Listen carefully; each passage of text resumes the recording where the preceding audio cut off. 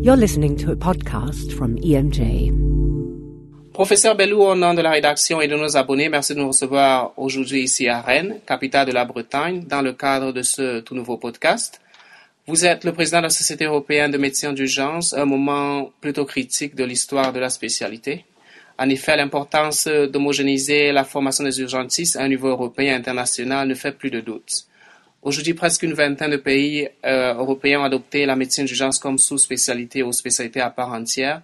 Comment voyez-vous le procès d'harmonisation de la spécialité à travers le continent? La machine est en route et normalement, on devrait avoir dans tout le continent européen la médecine d'urgence comme une spécialité basique de 5 ans.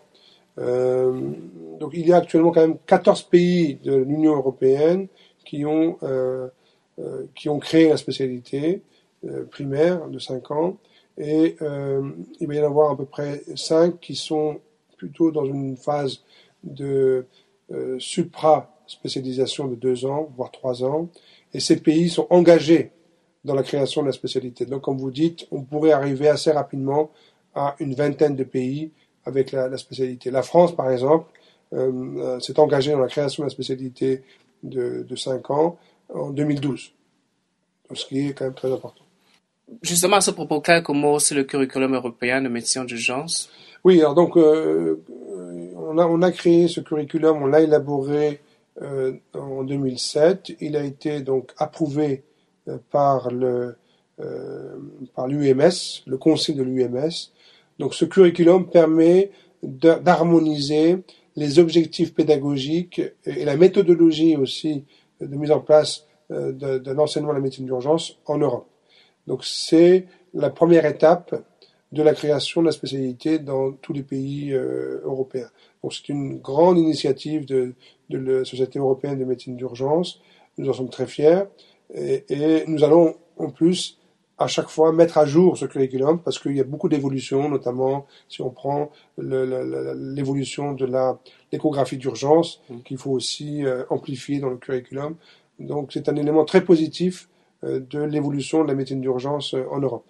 Quelle différence est-ce que vous voyez entre la spécialité dans les pays comme la France, la Belgique, l'Allemagne et les pays plus traditionnels comme le Royaume-Uni ou l'Irlande? Je pense que au jour d'aujourd'hui, on peut dire quand même que dans ces pays-là, en dehors de la Belgique, Belgique a mis en place la spécialité de médecine d'urgence de 6 ans en Belgique et aussi, elle a aussi en plus la voie de la supra-spécialité de 2 ans. On n'a pas atteint le niveau de la formation et l'enseignement de la médecine d'urgence tel que l'Angleterre l'a atteint, parce que l'Angleterre a créé la spécialité quand même maintenant depuis presque 30 ans. Donc il y a une différence importante. Je ne pense pas qu'il y ait de différence importante au niveau de l'organisation. Peut-être même que l'organisation dans ces pays-là du système sanitaire médecine d'urgence est peut-être même meilleure dans certains pays européens comme la Belgique et la France.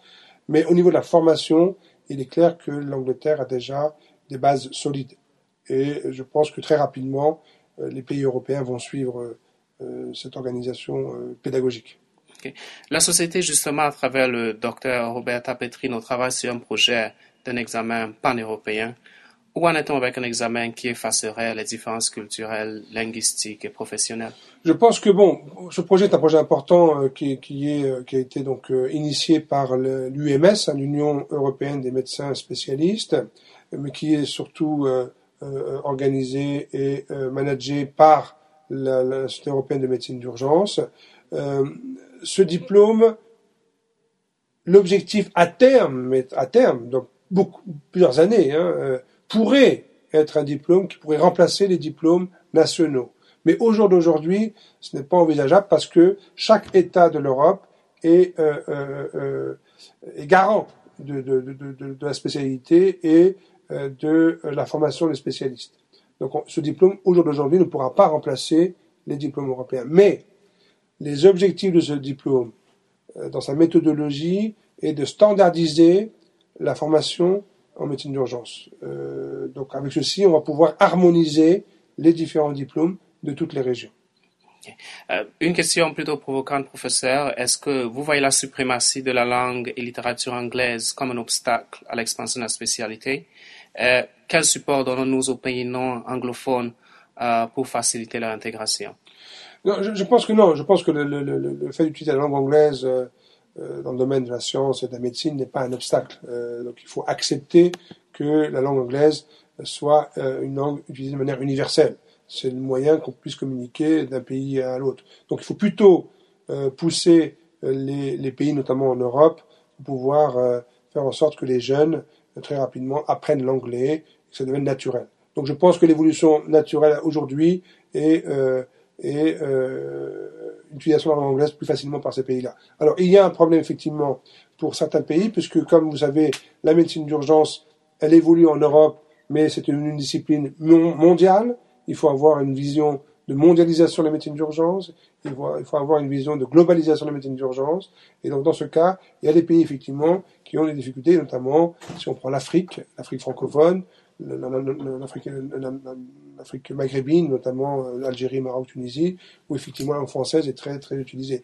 Mais même dans ces pays-là, on est en train de pousser à ce que les jeunes étudiants parlent l'anglais. Donc l'anglais n'est pas un obstacle majeur dans l'évolution de la médecine d'urgence en Europe et dans le monde. Okay. Une dernière question, professeur. Les plans futurs pour la société, où voyez-vous la société dans les 5-10 prochaines années? Je suis très optimiste quant à la société européenne de médecine d'urgence parce qu'elle a beaucoup évolué dans le bon sens depuis ces, on va dire, 15 dernières années.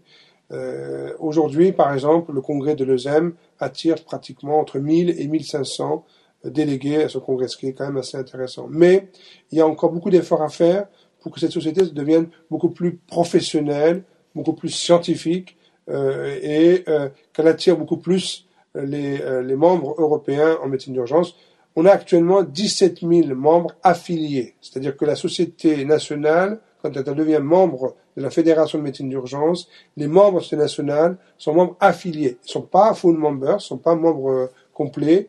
L'objectif, c'est d'attirer tous ces membres affiliés pour devenir membres complets de la société. Ça, c'est un objectif très, très, très important. Ça, c'est le premier point. Attirer les membres pour avoir une société très puissante. Deuxième point, c'est en attirant ces membres-là, notamment les jeunes et les leaders en médecine d'urgence, eh bien, il faut qu'ils s'intègrent dans des comités, dans des sections où ils vont pouvoir travailler et s'exprimer. Nous avons mis en place différentes sections, notamment pédiatrie d'urgence, échographie d'urgence.